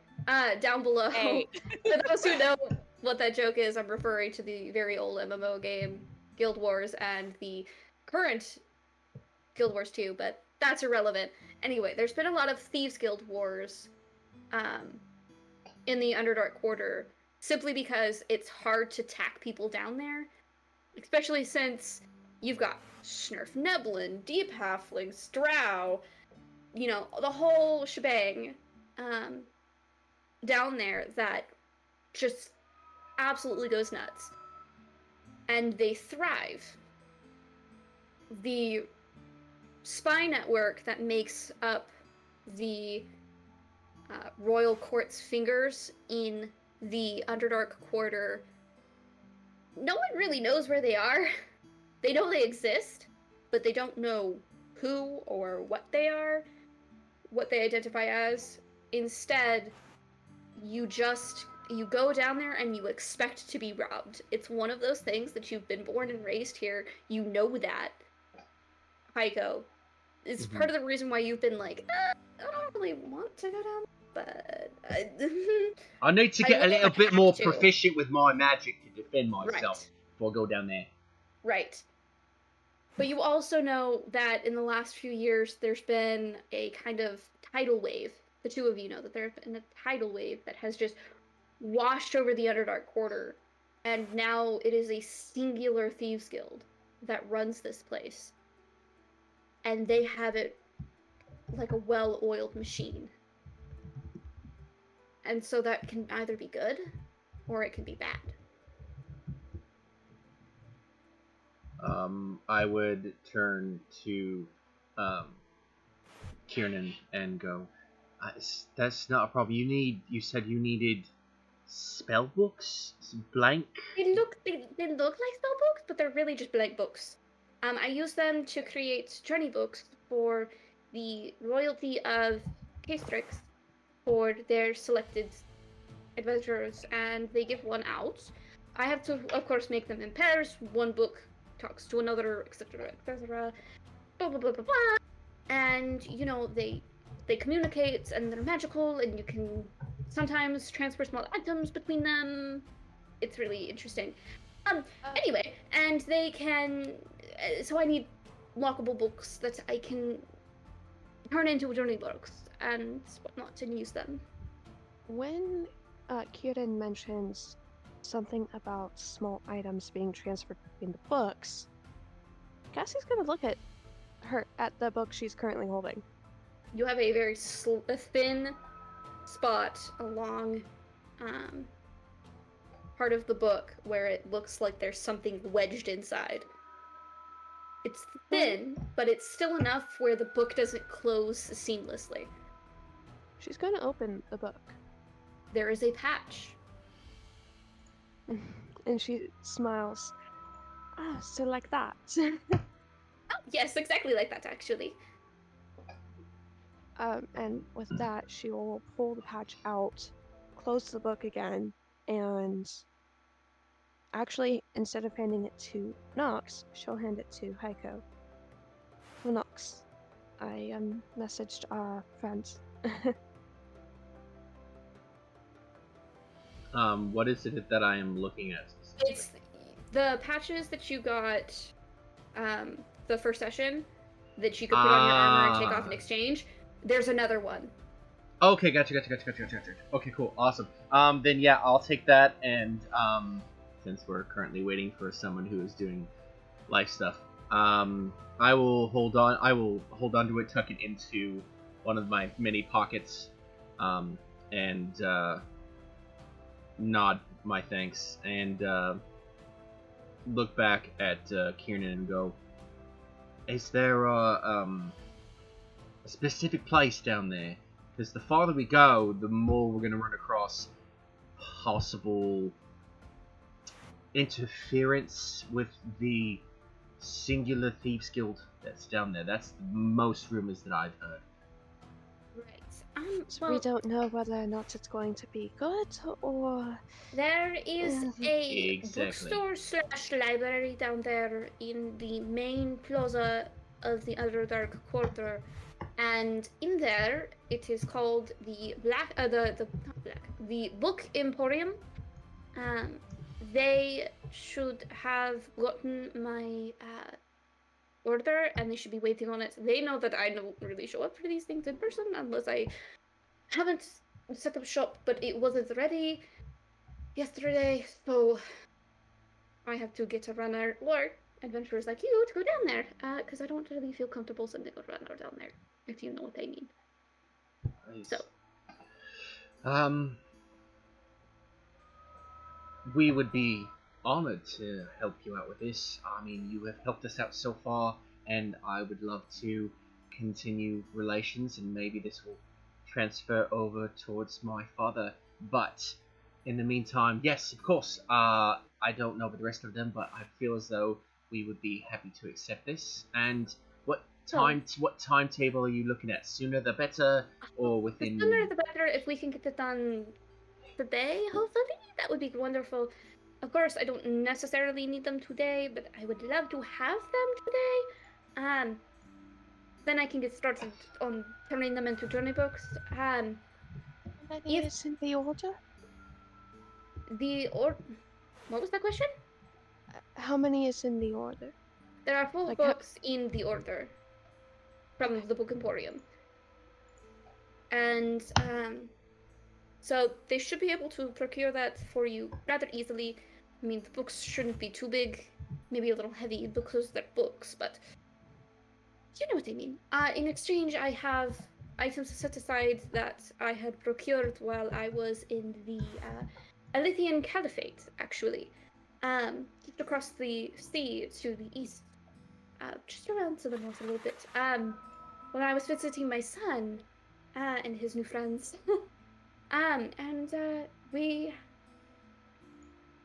while I was there, I procured a curious set of items, and I don't know what to do with them, so I figured I could use them as a reward for all of you, and if anything else seems to have gone wrong, I can pack on a couple extra things. I can scout around the store to see if there's any items or extra things that I can procure just in case. So, how does that sound?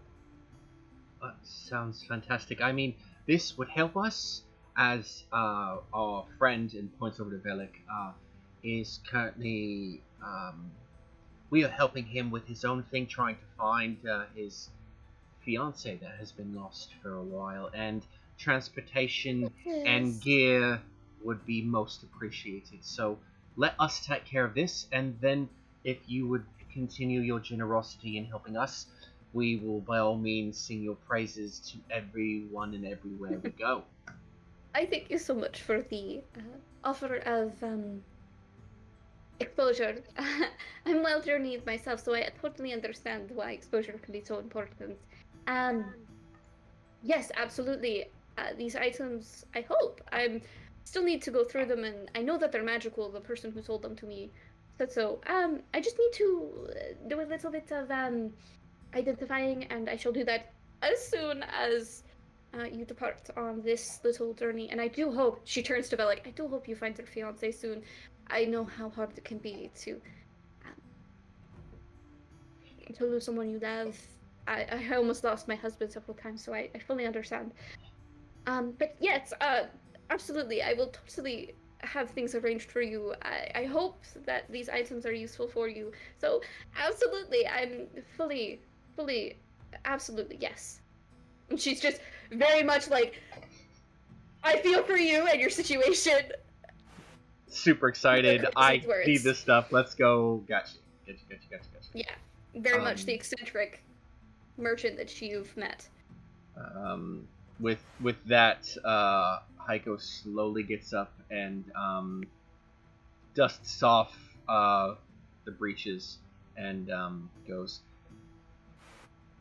would it be too much of an interference in business if I had a word with your husband before we left? Otherwise we can go right now. We have nothing planned, as far as I know. As soon as I return back out there, he can step aside and talk to you, if that's what you'd like.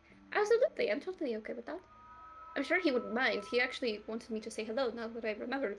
Thank you for reminding me of that. That was a bit important. He's a little bit of a shy guy. But it's okay. You don't have to tell him I told you that.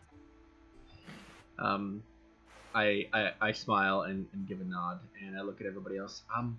If there's anything last minute you wanted to get from here, I'll only just be like a couple minutes and we can go, if that's right with everybody. Am I me? It's fine. Yeah, I you could do always whatever you take a need look to. around again. Excellent. Then I shall walk with you about the shop, and you can go and speak to my husband.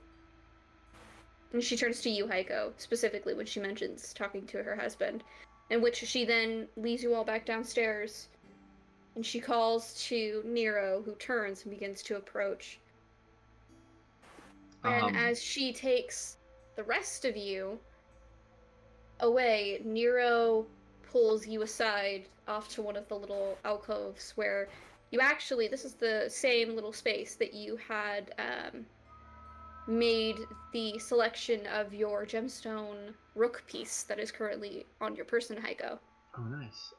You needed something? Before, as he's pulling away, and as in the transition, I take the patch and Nox. I take the patch and I quickly grab your left arm and I slap it on there and hold it. So you just feel the tingle on there, and I go, everyone else will explain. I'll be right back. Don't worry. Okay? Go have fun. And remember, you don't have to steal. We have money. You can buy and own stuff in here. Yeah? Go have fun. Give us a couple light pats on the arm. and then bows to everyone and walks off with Nero. So, coming back, Nero. You needed something? Yes, I had a personal favor. As you know, magic can get you so far, but I was hoping to be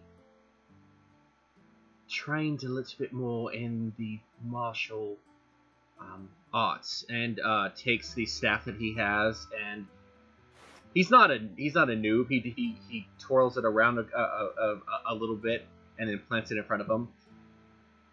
I'd like this to be more than just a channel for magic. I would like to be able to use this to defend myself when magic fails. Is it possible for me to be taught by you?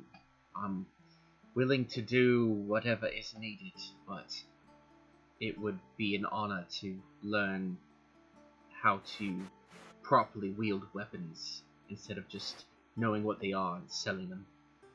You see a number of emotions cross his face, and he chuckles as he takes a seat at this table. Well, hear me out. My affinity with magic is going to be very different from yours.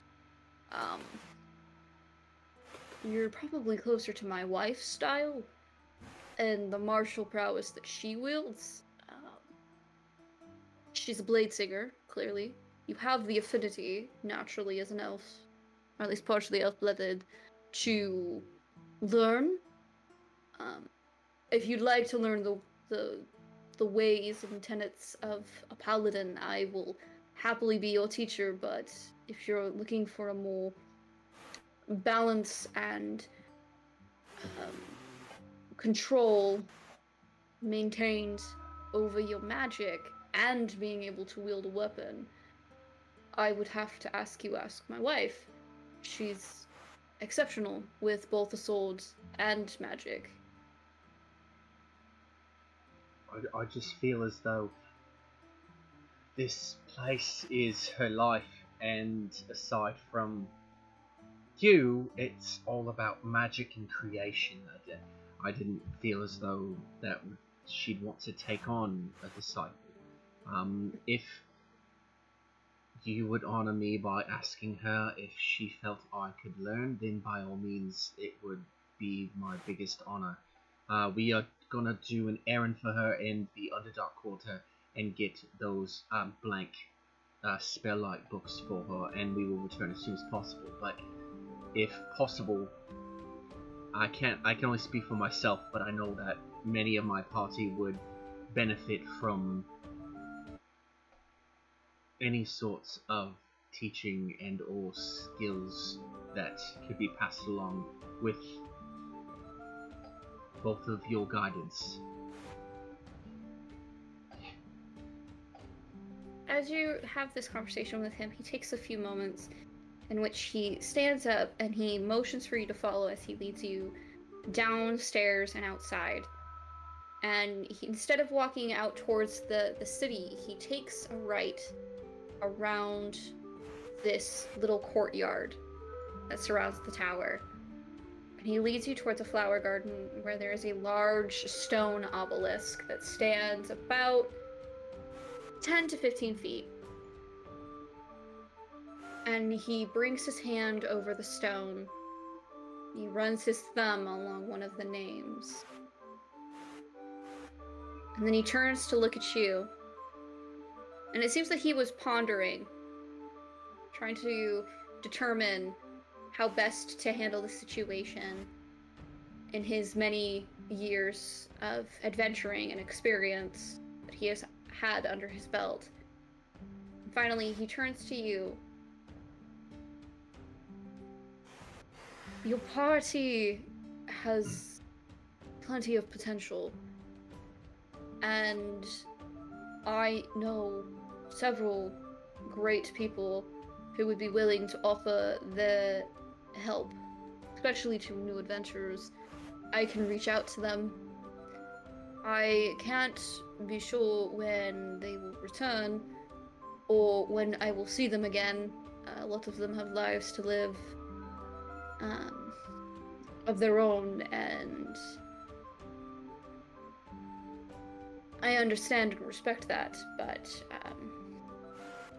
I will definitely speak to my wife on your behalf, and if your friends and traveling companions would like to learn from anyone who has had much longer time in this field, I shall absolutely reach out to them and see if they would offer their knowledge. I give a very deep bow, and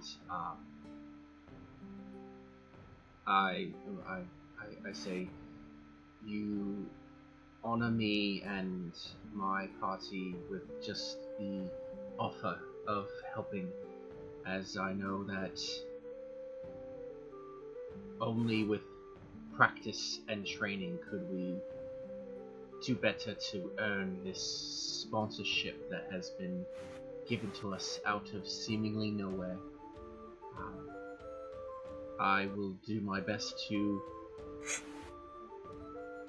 be worth any recommendation that you give, and I will pass along this to my party, who are probably wondering where I am at this point, unless they are still shopping with your wife. I'm sure they are. She likes to show things off. It's one of her favorite pastimes. Go ahead and get going. I'm sure that the sooner you get those books, the sooner you get your reward for my wife. And she does pay well. Probably better than she should. And he chuckles at that, and he motions to the storefront, and he turns back to the obelisk and begins to read through the names again. He doesn't see, but I bow, and I very respectfully back away and start heading back into Moonstone Magic. So that's what I did. As you depart, please roll a quick perception check.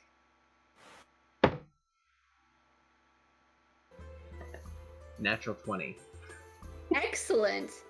You actually catch him give a very heavy sigh, sorrowed,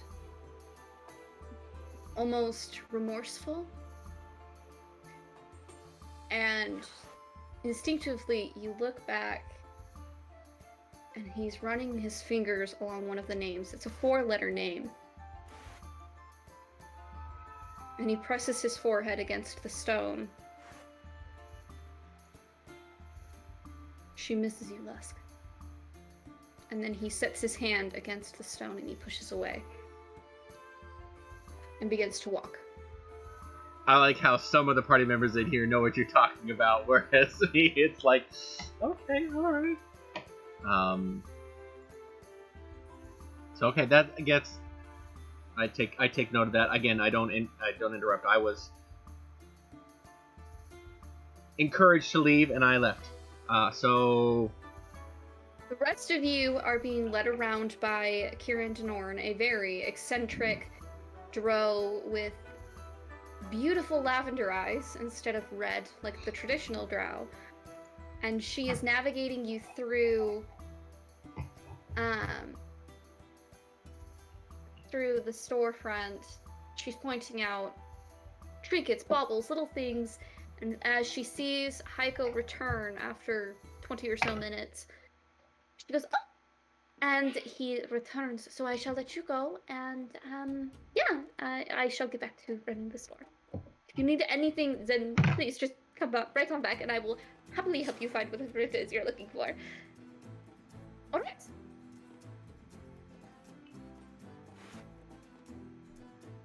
Everybody get what they needed?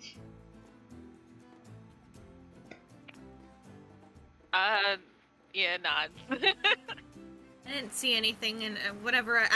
What I do is I cling to the back of Vel's neck, maybe by Velik's ponytail or like something. picking up trinkets and he's looking No, at I know. them and he's setting them down But as he's I'm, walking. like, So I'm making myself like as close to Velik as possible so that I you're don't like touch in anything. the mess of his crimson hair. It's just Basically, so I don't touch anything. Because apparently I'm cursed. careful, you might choke him. No, I'm just kidding. Quick question: is there like any like necklace or pendants, anything that has like pressed flowers in them, like kind of design? Roll a perception.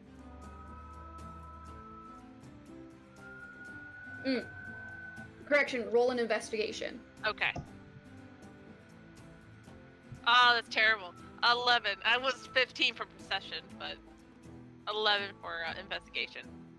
It's not hard. She's genuinely walking every few feet, showing you a couple items, so you have time to really kind of stop and peruse. But she is very excitable, and when she remembers something, she'll go, oh, and then there's this, and she'll lead you forward. So at one of the little display tables that you're brought to, there is a kind of long stand with several dozen hooks on them, and there are carefully coiled little lockets of sorts that have a leather cord, and inside of them they actually have dried herbs or flowers or incense that is put together in these tiny little balls. They're no bigger than, say, a die 20, and they sit on these leather cords, and they reach to about your collarbone when worn. Before Heiku joins, because I know I not just ignore that part. Nox stopped falling and just like kind of examined the jewelry, and not aware that the group moved away. Had not moved away. Sorry, the Google decided to listen. So she didn't leave. She's not with the group right now. She's just by herself, not aware that they moved away.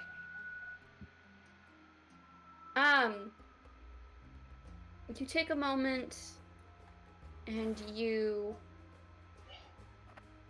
looking at it, and it's beautiful, and as Heiko returns and the rest of the party begins to kind of meander back, Kieran steps up beside you, and whichever one you're eyeing, she seems to pick up on it, and she carefully reaches out and lifts it off of the hook, in which she gently takes your hand and sets it down, and she clasps your hand, and then she leans in very, very close, and she goes, "A gift of goodwill." And she smiles, and then she quickly turns you and pushes you forward towards the rest of the group. Please roll a d12 to determine which Oh, what did you one do? you get. What did you do, I don't DM? know. An 8. You got the locket that is filled with daffodils. That's What are amazing. the odds? That's awesome. Right? Right? Noxus is like flustered, and she's trying to turn back to her, like, trying to say, no, I was just looking at You along, just very amused. Just here you go. Excellent. I shall see you hopefully soon. Excellent. Enjoy, and I shall see you soon. She waves to you all, and proceeds to go back into the store, where she gets lost amongst the crowd.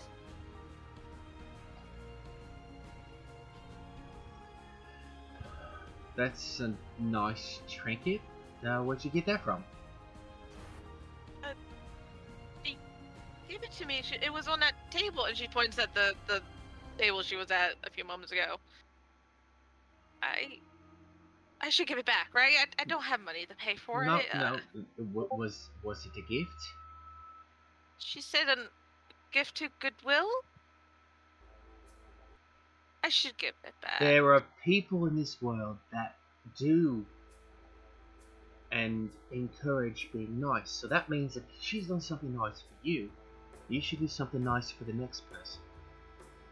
Maybe when we get paid, you can give some money to somebody you've seen around the city that looks like they might need it. Keep it going. Okay. And she just looks kind of confused because, again, like, she's not used to people like. Besides, Eiko giving her stuff, she's not used to other people giving her things. She's or not expecting payment or anything out, either from her or anything else. So she's Money just, does make the world go round. yes. Money's in favors. That's yeah. So she wasn't. She's still kind of confused, but she's pressing him and going with it. Okay. You all have joined together, and you all begin to make your descent, which does not take long. There are dozens of entrances to the Underdark Quarter, and I'm not going to make you roll. They're notorious, everyone knows. So you all make your way to the Underdark Quarter. Ooh. And it doesn't take you very long. People easily lead you to the correct place. As you all find yourself standing before a very large, library-like space. And as you walk in, you all quickly realize that this storefront is just ruined. There is a complete demolishing, as though someone had come through here and just ransacked the place. Half of the counter is destroyed. Many of the bookshelves that lined these massive walls and filled the space have been toppled over. Books are everywhere. And there is not a soul here who is alive.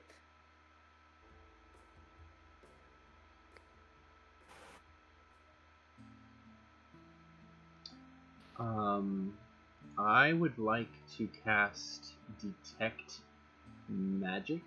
It's got a. We had the exact same thought.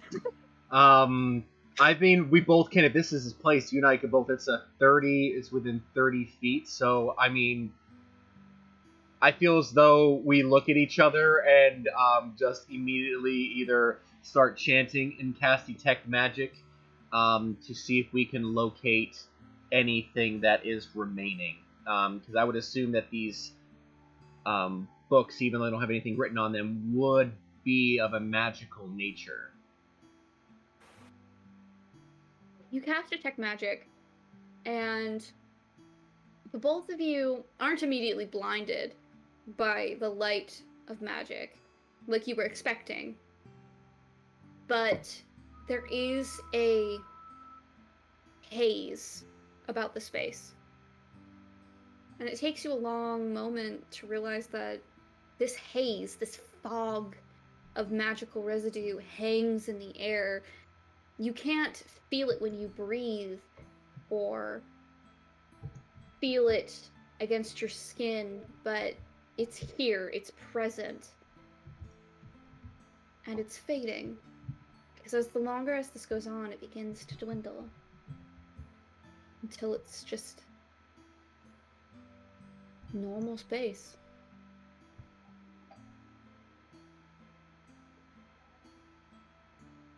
And I am going to follow it.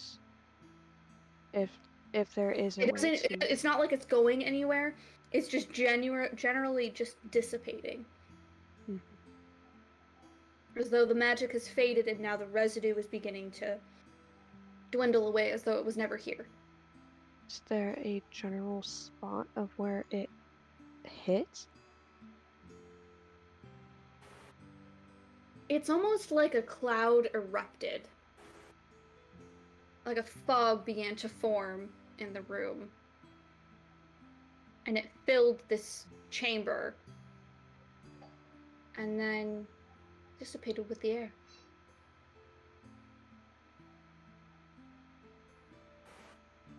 Well, that's strange. What could make it? It's almost something that would either like a high level dispel magic or something destroyed magic. Here, turns look at the group. We don't. There's no magic here. It's dissipating. And like I look over at Cassie. Right, it's dissipating. There's nothing but fog that's returning to normal. Is there supposed to be something there? Yeah, this is the Emporium. This is. You think there should be something here. You don't know. As far as we're aware, there's supposed to be magic everywhere. But it's... And as soon as she starts to lift her hands to wave, she like feels like it's gone. It's not here.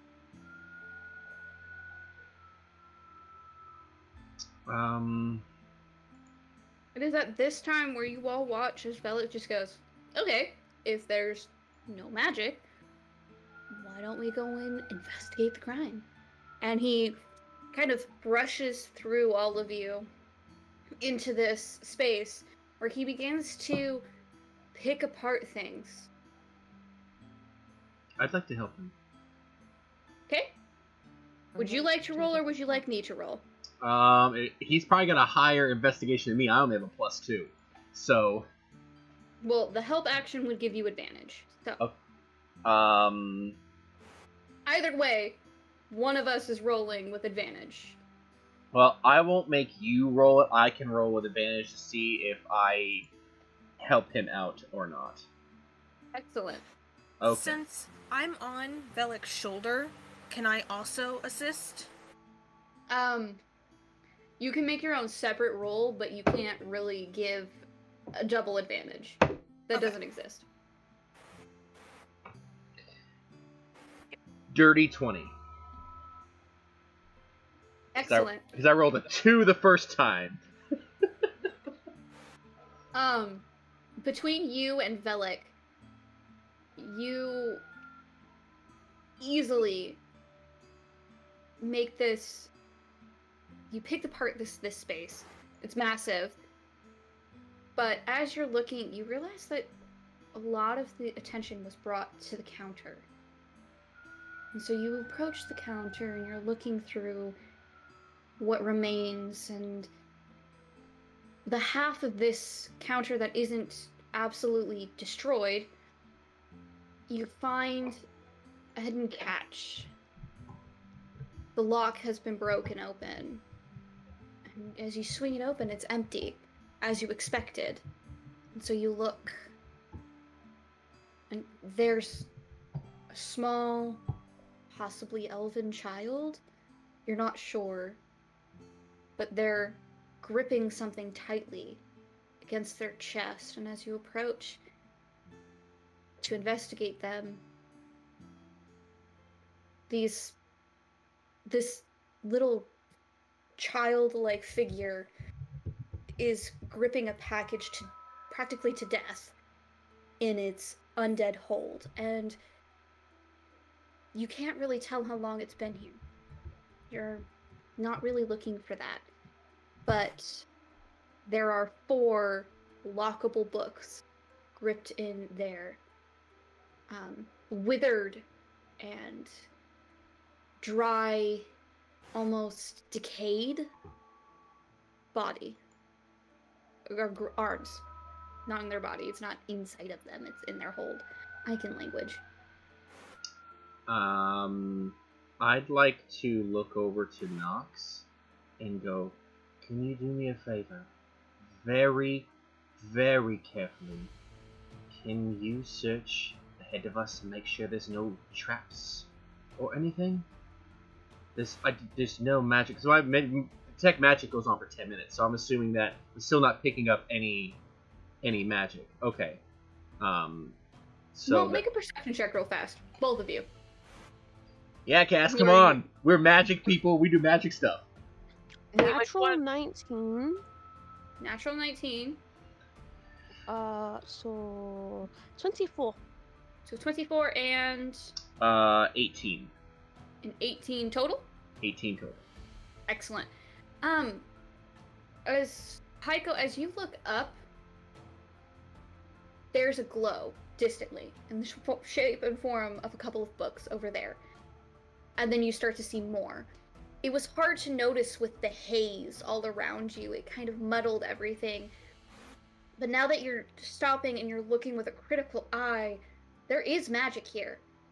But it's only in select books that are scattered throughout this massive collection. And the books gripped in this body's grip are just plain lockable books. The ones you presume are to be going to Kieran to be enchanted. So I would say that Cassie gets all that because she rolled higher than I did. So You get to see as you look up some of the books. Okay, so And you were looking at the book script by the human child. Or the elven child who looks really young, tiny little thing. Yes. Icon language! None Sure. of you rolled a medicine check to determine whether it's actually an elven child, so I can't tell you.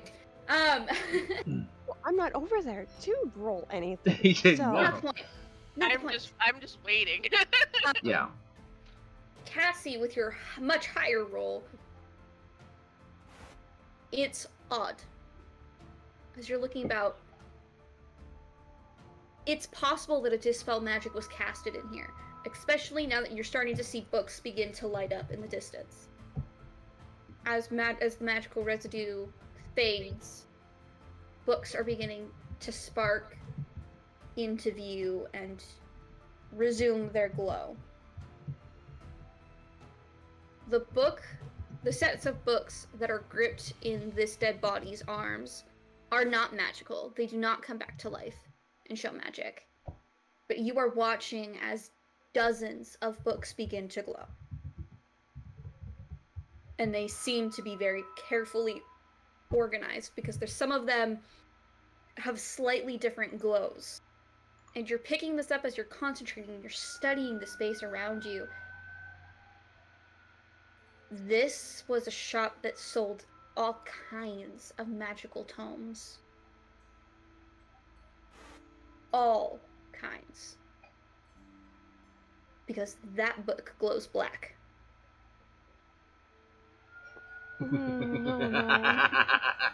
Oh no! I see glows everywhere, and I'm about to send Nox there. You see all this shit, and there's something going dark. So, yeah, you kind of like peep over my shoulder, and Nox is down here, down low, and it's like she's about to creep forward, and you see that shit. Ian, real quick, can I scan around? Just I don't need to move anywhere, but can I scan around to see if I see any like thieves' camps or any symbols that might possibly Roll be perception. a symbol? Thank you. 15. Yeah. Not bad. You're looking around. There is a book that catches your eye. And it doesn't look like it was placed here intentionally. It's haphazardly open. Some of the pages are being awfully crumpled. That would surely annoy Heiko. And engraved on the top is a skull that is covered in a kind of veil. It does not have any jaw. It is just the skull itself. And the veil is iridescent, and it shines from a rich, vibrant purple to a vivid crimson to the inkiest of blacks. And then it also goes to a bit of a shimmery, almost grayish white. And it just kind of goes in and out depending on how you look at it, and you find yourself tilting your head towards it a little bit. And you know that symbol, and you feel like you should know why you know that symbol, but you just can't place it in this moment, especially since Heiko was currently talking to you.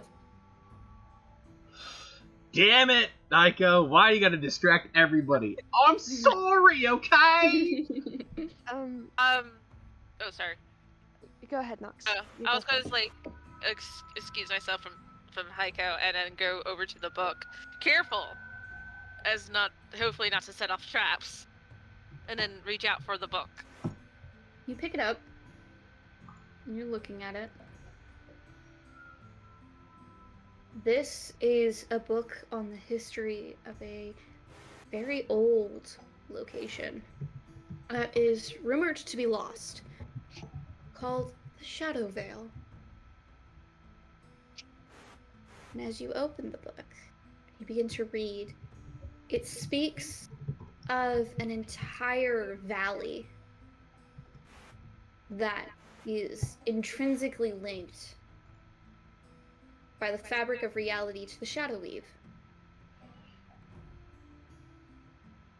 And as you think about it and you're studying it, the skull with the veil, oh, you know what that means. Because in Shadow Vale, their spy network is managed by Shadow Vale, a different organization. Not the country, but their guild. Run by one Dusk. Dusk is a gloaming, which is essentially a fey creature that resides in the Underdark. She is notorious for her very chaotic nature and her allegiance to the royalty of her country. And the reason why she named her guild Shadow Vale is simply because she likes to confuse people. All of the Veilers bear this symbol somewhere on their body. This book is about them and their story. And that is where we shall be leaving tonight's session off.